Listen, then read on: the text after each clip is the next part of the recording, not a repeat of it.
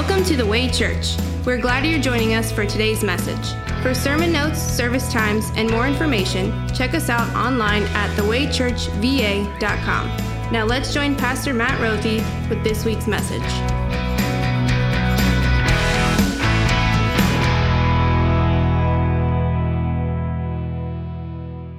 The date was September 22nd. The year was 1776.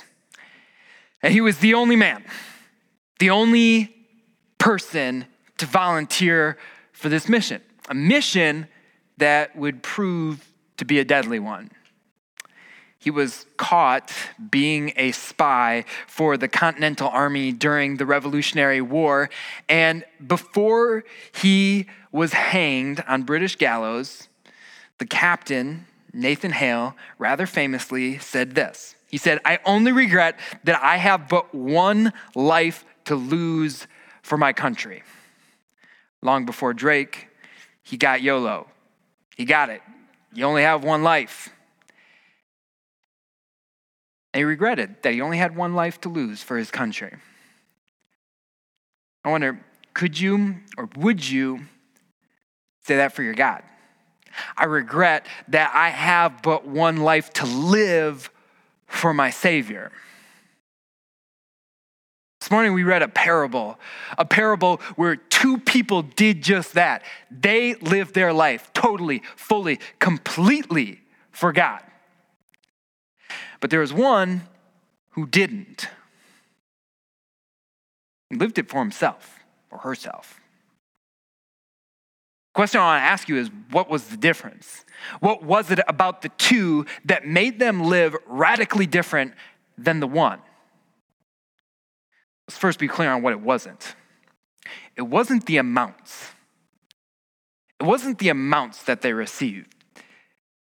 Yes, they got different amounts. One got 5, one got 2, but one received 1. But nowhere in the parable does it give the hint that the difference in the way they acted was based on the amount they received. The master, Jesus, telling this story, says that they gave it according to her abilities. It would equate to $1 million, one bag. So your one bag man still had $1 million. Nothing really to complain about. Secondly, it's all relative. Like, look at the way the master, who is God, talks about it. He calls it a few things. I've just given you a few things to both the 5, the 2, and the one bag man. And he says the same thing. To each one, he says exactly the same thing. So it's not about money. It's not about the amounts of money. So what is it about? What's the difference between the two that faithfully used what was entrusted to them and the one who didn't? We start to see it at the end. Look at verse 20. The man who had received 5 bags of gold brought the other 5. "Master," he said, "you have entrusted me with 5 bags of gold. See, I've gained 5 more." Verse 22, the man with 2 bags of gold also came. "Master, you have entrusted me with 2 bags of gold. See, I've gained 2 more." Now catch this. The man who had received 1 bag of gold came. "Master," he said, "I know that you are a hard man." The word there for like hard man is like cruel, mean, not nice. "I know you are not nice. And so I was afraid.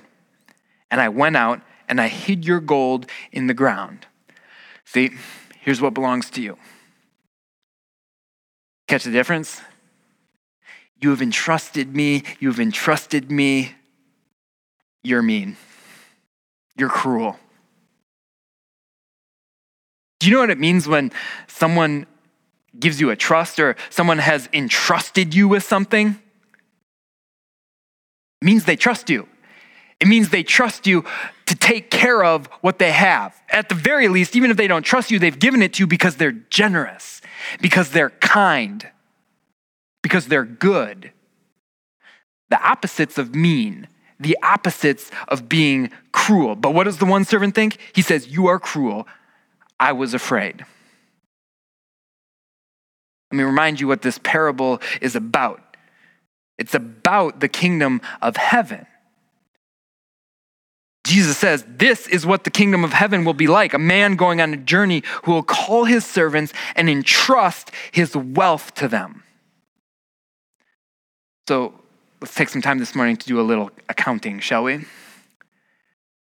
What has the Lord entrusted to you?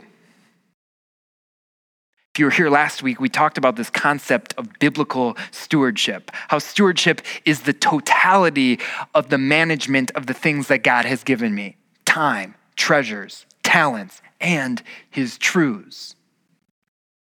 Has God given you a house? That's from him. That's his. Has God given you a spouse? That's his. That's his son. That's his daughter. Has God given you kids? Those are his too. How about your talents? Your ability to show generosity and kindness to someone. Your ability to think logically and reasonably. Your ability to create things with your hands. That's from God. So also your retirement fund, that's God's. Your savings account, that is God. All of these are God's. God has entrusted all of these things and so many more to us. The only question is, how are you using them?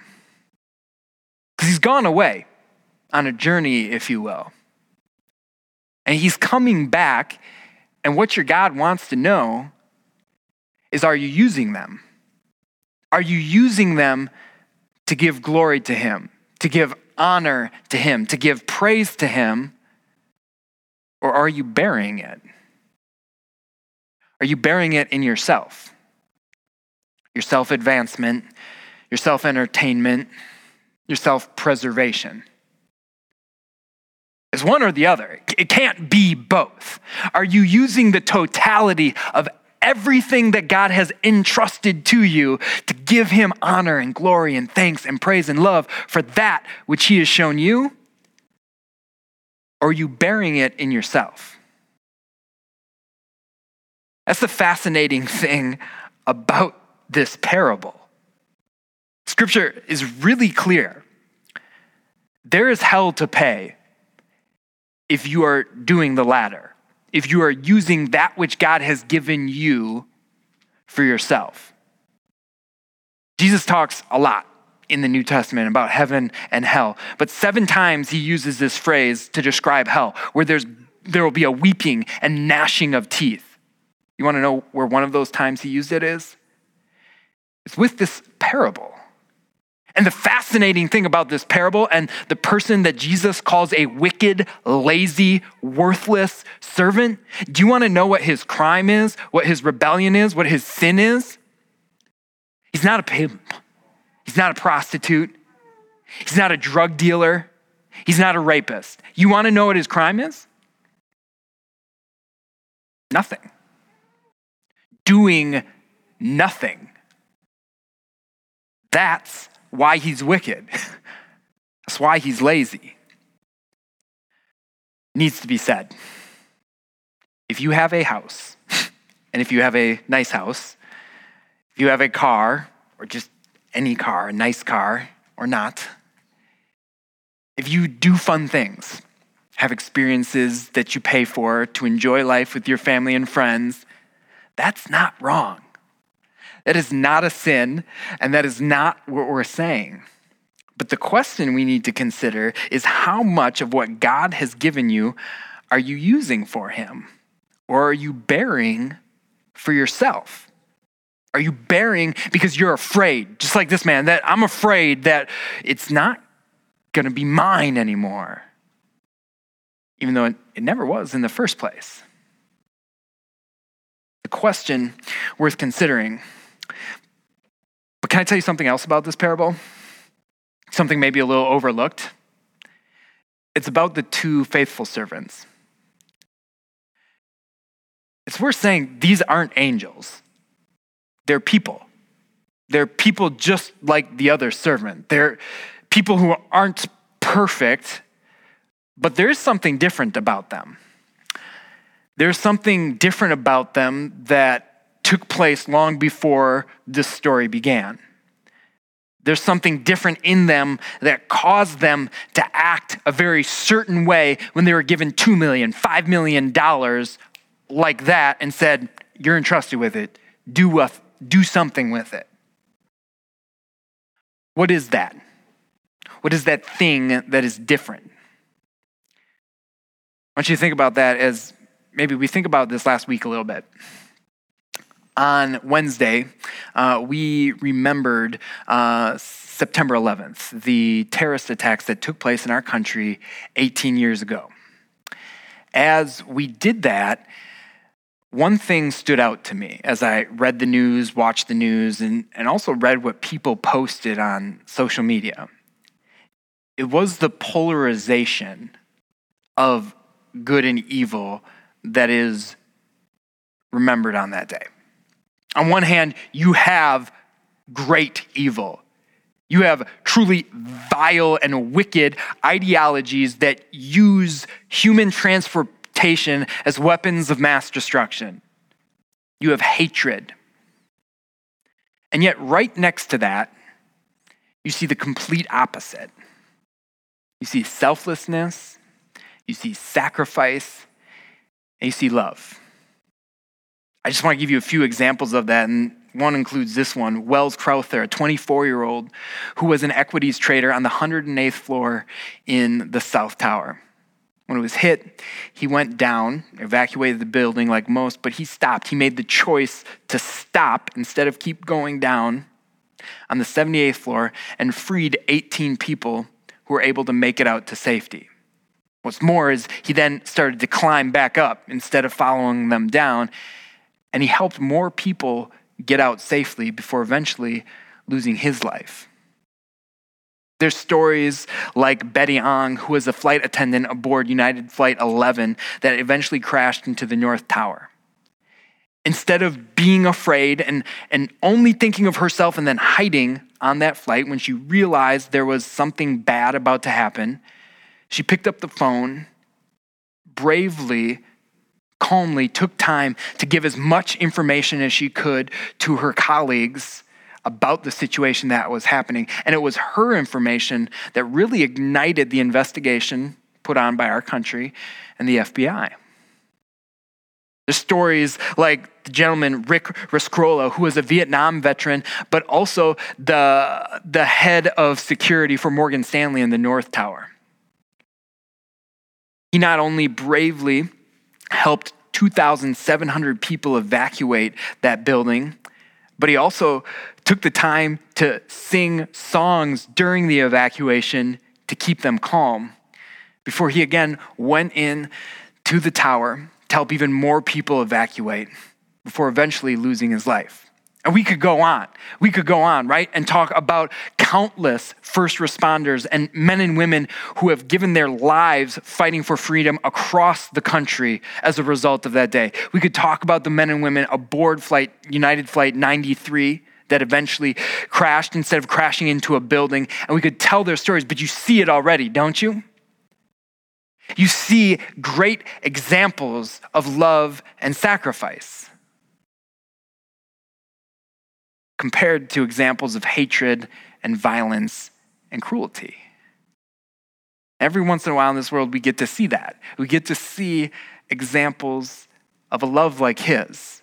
Because as great as those people sacrifice on that day, really, we know it doesn't hold a candle to Christ's sacrifice, who rushed into a burning building for us, who took the weight of our sin for us, who stood starkly in contrast to all that is evil, all that is broken, all that is wrong. And we see him do it to invest in us, in our future, in our forever. There was only two options. It wasn't one or the other. It wasn't a combination of both. The option was either you deal with it, you deal with your sin for yourself, or have Christ do it. And the only one who could volunteer for that mission did so. He chose to do so. He chose to do so before time began. Knowing what would happen, he chose to make you his own. And that's the difference. That's the difference between these servants. The two knew goodness. They knew love. They knew that about their master. They knew that he trusted them, loved them, and was generous and kind, and they lived out of that. All of their actions flow out of it. And what did they receive for it? Well done. Well done. Good and faithful servants. Come sharing all my happiness. Come sharing everything that's mine. They knew love. They knew his love, and that was the key difference. Love was their motivator. And sadly, love was the difference maker for the one servant, the wicked servant, the worthless servant, the lazy servant. It's because he found that love to be meaningless, irrelevant, unimportant. He did nothing. The question that we have to wrestle with is, what are we doing with the love that God has given us? Look around you. There are massive amounts of gifts here. There are a variety in differing amounts of gifts here in this church. You want to know what the key is to maximizing those gifts? It's actually not doing anything except knowing this. There's one who loves you. There's one who loves you a lot. And his name is Jesus. He loves you so very much. And the key to maximizing your gifts, the key to maximizing our gifts, to using all of our time, all of our talents, all of our treasures, is just knowing how much he loves us. The key to eventually getting to heaven and hearing that, well done. It starts with just knowing that, with knowing how much he loves you and letting that be the motivator for all that you do. Because you only have one life. You only have one life to live for your Savior. And you only have one life to lose for your Savior. Use it or lose it. But there need not be any regret with that one life. Because that life is an eternal life. So let's get to work. Amen. For our study this morning, we're talking about the concept of open minds. And it's not just having an open mind to thinking about what you should give, but it's having an open mind to knowing just how much God has given you. Just to stop for a second and open up your mind and think about the blessings that God has poured out on his people. This morning, what we're doing is going to now enter into the discussion portion of that. So I want to encourage you guys to open up your worship guides. And our first question is this. Take a look at these charts. Which one depicts the way that Scripture talks about us giving to God? Is it the first one where 2.5% belongs to me, to God, and 97.5% belongs to me? Or is it tithing? Is it 10%? 10% belongs to God, 90% belongs to me. And we can get into the debate if that's before taxes or after taxes, but that's it. Or is it the latter? Nothing belongs to me. 0% belongs to me, and 100% belongs to God. Which one is it? The last one. The last one. You want to know what the first one represents? 2.5%? That is what the average churchgoer who regularly goes to church gives to God in America. Average churchgoer. They give 2.5% of their income. You want to know what Americans gave during the Great Depression? Just under 4%. Average churchgoers gave 4% then. What does that say about modernization and materialism?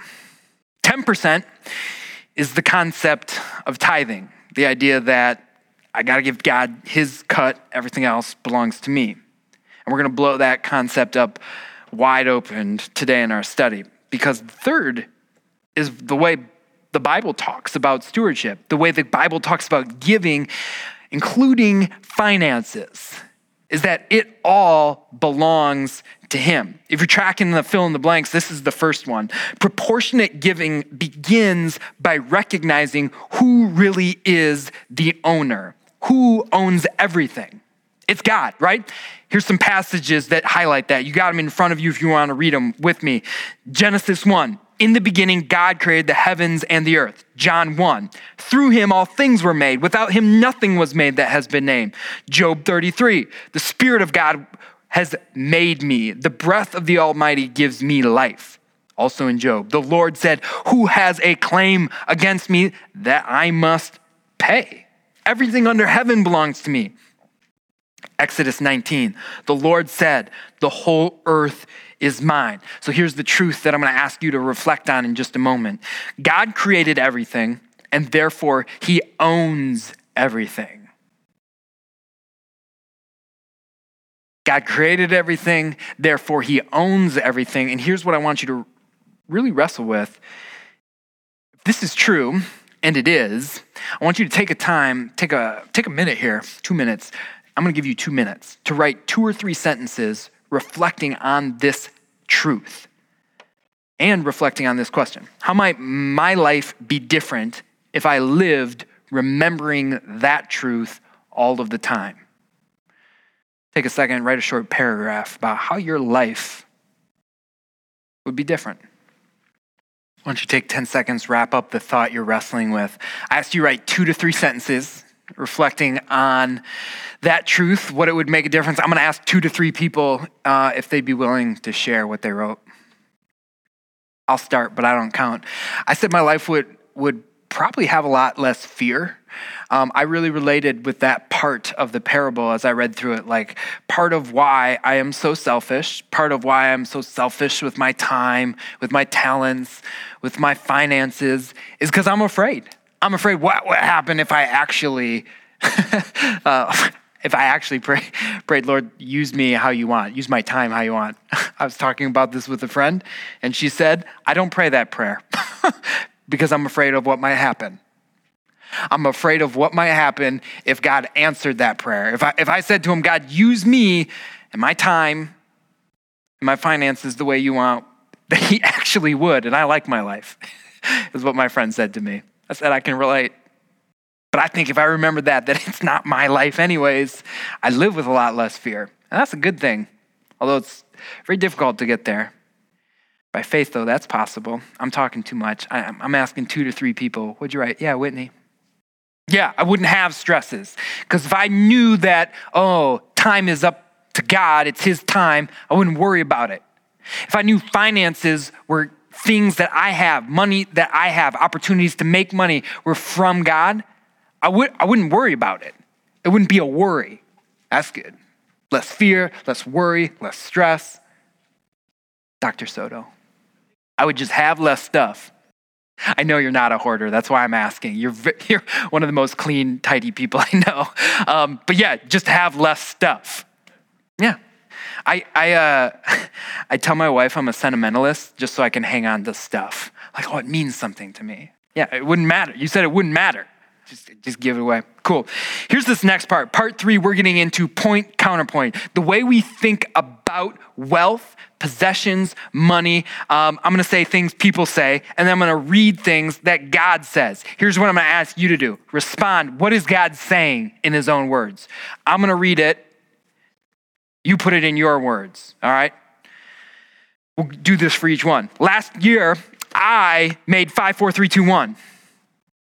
God says, every good and perfect gift is from above, coming down from the Heavenly Father. James chapter 1. What's he saying? Deb, go ahead. Yeah, I gave that to you. That's a gift. Right on. People say, I put in my time. God says, now listen, you who say tomorrow or today we will go to this city or that city, spend a year there, carry on business and make money. Why, you don't even know what will happen tomorrow. What is your life? You are a mist that appears for a little while and then vanishes. James chapter 4. What's God saying? Yeah, your time is short and it's not yours. The idea of urgency, it's there. Am I reading something into it, Brittany, or? Yeah, it's so short. The time you have is so short. What are you doing with it? Don't worry about it. It's my time. This next one. People say it's my brain, my talent that are responsible for my success. God says, God is talking about the man who built the tabernacle, a beautiful piece of art and craftsmanship. This is what God says. He says, I have filled Baziel with the Spirit of God, with skill, ability, knowledge in all kinds of crafts, to make artistic designs for work in gold, silver, and bronze, to cut and set stones, to work in wood. What's God saying? Yeah, that's a tough one. The abilities, like, oh, I work hard. Oh, I'm creative. Oh, you fill in the blank. Like, oh, I'm this. I'm generous. I'm kind. I'm thoughtful. I'm caring. Like that ability to be that, to do that, that is innate. That is taught by the Holy Spirit who made you. That is given to you by God. People say, I've worked hard for what I've got. God says, you may say to yourself, my power and strength of my hands have produced this wealth for me. But remember the Lord your God, for it was he who gives you the ability to produce wealth. What's God saying? Yeah. Yeah, get over yourself. Here's what we're going to do in this next part. Let's talk about the truths first. The truths from this section. If I don't recognize God's complete ownership, let's start here. Let's just repent. It's idolatry. It's worshiping another God, whether my time is my God, whether my talents are my God, or whether my money is my God. Let's repent of that. And here's the second thing. If I do recognize God's complete ownership, as we should, and as a forgiven child of God, I give to him generously. Here's the cool part. If my life's focus is on earthly possessions, every day I live is a day I am coming closer to losing everything. If you focus on wealth and possessions. But if my life's focus is on heaven, then every day is a day I live that I come closer to gaining everything. Think about that. If you don't use it, you lose it here on earth. But if you live as though everything is already yours in Christ, and it's all his anyways, every day that you live is a day closer for gaining everything. Here's what we're going to do in this next section. We're going to answer some frequently asked questions. And here's part of why we're going to do this. Can I just tell you guys something? I'm kind of having fun with this sermon series. One, because it's been a blessing to me personally as the way I look at my finances and what God says to do with them. And I get to talk about parts of God's word that don't normally get talked about. And here's another one. I get to talk to you guys about like giving. I can't tell you, I did not expect this. I've had so many families come up to me after last week and talk to me about their giving philosophy. I didn't ask. I didn't ask what your philosophy on giving is. And take this the best way. I don't care what your philosophy of giving is, as long as you're giving to the Lord and you're giving cheerfully and you're giving without feeling obligated and guilty and pressured, but you're giving out of a place of love, right? I don't care how much you give. In fact, I don't know how much any of you give. I make it my job not to know. Our finance team does. They track all of that, but I don't know. I don't know what proportion you give. I don't know any of that. And yet this week I've had so many people come up to me and kind of tell me about their philosophy of giving. And you know what that says to me? It says to me that God's people are really, really excited about God's word. They're really motivated by God's word about what God's word says about giving. And I think that's amazing. I've had some really, really fun conversations with people about that. But can I tell you something else that it also says to me? Almost every conversation hasn't really ended with this exact question, but with like an air of it. So what should I do with 10 for 10? So this is my philosophy. So what should I do? And I haven't told anybody explicitly, like, this is what you should do. And we're going to talk about the goal. I'm going to tell you what to do at the end of our time today. But people have questions about it. So that's what I'm going to ask us to wrestle with here in the first one. First question is this. what percentage should I give? So we're talking about proportionate giving. We know that tithing isn't a rule. It's not a legal mandate. No, Christ fulfilled the law. We give out of cheerfulness, right? So what should I give? So we're turning the table on legalism. First, how do you define legalism? How do you understand that? Yeah, belief that following the law can earn me salvation, and like an obsessiveness with laws that don't exist. There isn't a law about Christians must give this percentage. Okay, it's not in the Bible, all right? So to the question, what portion should I give? Let's just talk about this for a second. Did you know in the Old Testament, Abraham gave a tenth. He gave a tithe, and God was super, super pleased by that, right? And we often say, well, of course, Old Testament, they had to give a tithe. Well, that's actually inaccurate.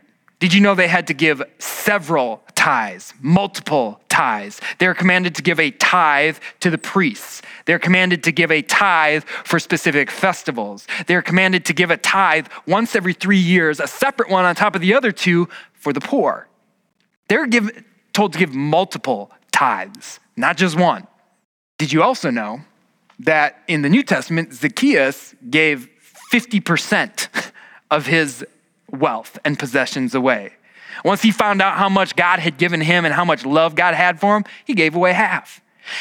In the Old Testament and the New Testament, we have the example of 2 widows that each gave away everything that they have given. So why am I talking about this? Why am I making this point right now? Here's the point. The point is the percentage of what you give need not be based on 10, 2, 5, 15, 50, or 100%. There is no biblical mandate for it, except for this one, 2 Corinthians 9. Each person should give what they have decided to give in their heart, not reluctantly or under compulsion. God loves a cheerful giver. That is my prayer. That is my goal, that everyone give cheerfully, that whenever you drop what you drop in the collection plate as it comes around, it is given with so much joy, so much happiness that maybe you're not doing it in your seat, but in your head, you are doing the happy dance. You are so glad that when you're at home and you click your give online, that you are just thrilled. You are excited to do that because you love Jesus. One of my favorite things about like having a toddler is just seeing the total lack of inhibitions and like care when something makes him happy. Like when his favorite songs comes on, like just the joy that goes into just dancing that way. What if you just lost your inhibitions with knowing your Lord, with knowing how much he has given you? And yes, he wants you to be a good steward. That means you have to pay bills, you have to eat, you have to save up for retirement. You need to do these things. But when it came to giving, it was just joy. I am just glad. I'm just glad that I get to do this. And whether you gave 2, 3, 4, 5, 10, 11, 12, 20, 21, 22%, it makes no difference. It's joy. That's the prayer. That's the goal. That's the idea of proportionate giving. Here's the next one. How much of God's money do I need to live on? We're going to turn the table on greed with this one, and this is what you're going to discuss with a neighbor. 2 people, 2 families, if you will. Who gave more? That's what you're going to discuss. First family here is a single mom with 2 children who made $30,000 last year and gave $2,500 in offerings. Second is a 2-income family with 2 children who made $110,000 last year, and they gave $11,000 in offerings. Take a minute, talk to the person next to you. Who gave more? I saw some of you taking your calculators out, doing the math. Who gave more? Mark said the 2-income family. They gave 10%. They gave $11,000. All right. Anyone disagree with Mark? He's pretty good at numbers. I trust him. Oh, Julie? Julie disagrees. But Julie, she gave 8.3%, and I saw some people taking their calculators out. That's not more. Sure, we're just talking about money, and I think you're talking about the impact that has, right? So the impact, and disagree with this. The impact of living off of $27,500, that would have on an American family in a household where there's one parent and two children has a radically different impact than a family with two parents, two incomes, and $99,000. Again, it's not about the amount, and this is why this scenario is set up. It's not even about the percent. Relatively, same percent. But it's about this. It's about thinking through, and I said this is turning the table on greed, right? Thinking through needs versus wants. There are needs and there are wants, right? What do you need? The question isn't, well, what do I need to give to God and what do I need for myself? What if this was our prayer? God, Holy Spirit, not only help me to be content, not only help me to recognize everything comes from you, but what if this was my prayer? God, shape my wants. Shape my wants. When it comes to earthly things and the things that I think I need, shape them by your power, by your Spirit. Shape them to be in line with your will and your word. What if that was our prayer? Here's the next one, fun one to think about. What will my investment be earning 50,000 years from now? We're going to turn the table on materialism. Matthew 6 says, Jesus says, speaking there, for where your treasure is, there your heart will also be. Martin Luther was quoted saying, I've held many things in my hands and have lost them all. But whatever I have placed in God's hands, that I still possess. You're going to discuss with your neighbor, how might you enjoy that investment 50,000 years from now? An investment that looks like this. You give $10,000 to support your congregation. Your gift was used to fund efforts to reach the lost. It funded the teaching of God's word to young and old alike. It funded a ministry center whose walls saw hundreds and hundreds of people baptized while it stood. Discuss with your neighbor, how might you enjoy that investment 50,000 years from today? Take a minute. Let me hear from some people I haven't heard from yet. What'd you talk about? What if your investment was able to bring someone who was going to go to an eternity of hell with you to an eternity of heaven? How are you enjoying that investment? Well, I'm enjoying it with them. I'm enjoying it with them forever and ever and ever and ever. This is the point of this one. There's a lot of different things that you can do with your money. There's very little that you can do with it that you would see that kind of return, an eternal return on it. Here's another cool part. Jesus had a treasurer. Jesus had something that shaped where he gave. He said it. He said, where your treasure is, that is where your heart will be. His treasure was in heaven. Ministry requires funding, and an earthly investment can bring joy only to this life. But investing in the gospel and investing in gospel ministry, it can reap blessings that you will enjoy forever. This is the last one, and we're just going to talk about the point with this one. What if I raise the percentage of my offering for 10 weeks? What happens? Here's the passage I want us to focus on. It's printed in there. 2 Corinthians 8 said, you know the grace of our Lord Jesus Christ. Though he was rich, yet for your sake he became poor, so that through his poverty you might become rich.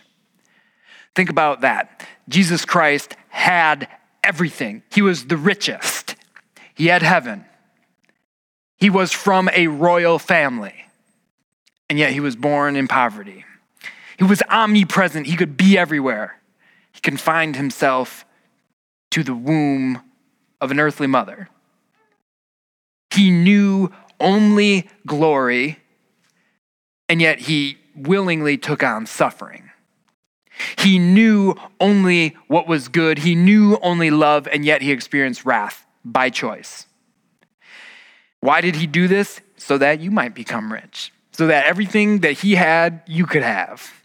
And here's the point. Here's the point with this one. It comes down to the motivation for why you give what you give. The reality is, if you give under compulsion, if you give because we're doing this series, don't. Keep it. God doesn't want it. He says that in his word.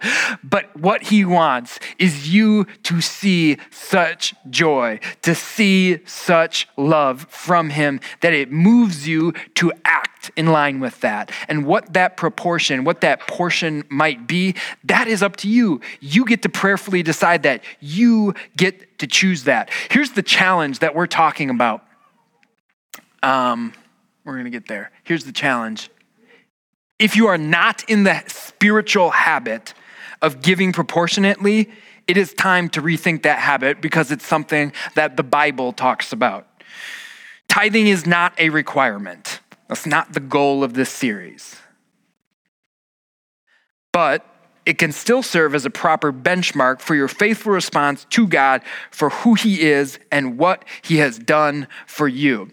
I told you that I've gotten to talk to a lot of people during this series about it, and that has been a joy. There is so much generosity happening in this family of believers. It's amazing. It's amazing. It encourages me, and it causes me to give glory to God. And I told you that every once in a while, someone is finishing that conversation with a hint of guilt. So what should I do? What should I do? What if I already give 10%? What should you do? What if I do this with my offerings? What if I do that? Here's the truth. I'm not going to tell you. This series is not about telling you what to do with it. This series is giving you a perspective, biblical principles on what God says, and allowing you to prayerfully, that means faithfully, look at your finances and decide what you want to do. Make a plan. Intentionally do it. That's making a plan. Give it thought. Do it thoughtfully, do it prayerfully, do it faithfully, but above all, do it joyfully, do it cheerfully, knowing that there is one who is smiling because he is looking at you. There is one who is full of joy because you are going to be with him forever. Give out of that. The benchmark, the idea of tithing. If you've read the things that have been coming into your email inboxes or I've sent home with you in the packets, it's talking about a biblical percentage on tithing. And because we're giving a tangible goal, that is it. We're challenging each and every one of you to consider giving 10% for 10 weeks. But what if you're not in a position to do that? What should I do? Well, the challenge is then to consider giving 1%, 0.5%, 0.25% more to God, or just plan what you're going to give him if that's not something you've ever done before. Well, what if I already give 10%? Then just keep giving joyfully. Or look at how you can give proportionately. Look at opportunities that maybe you haven't considered before. That's the goal.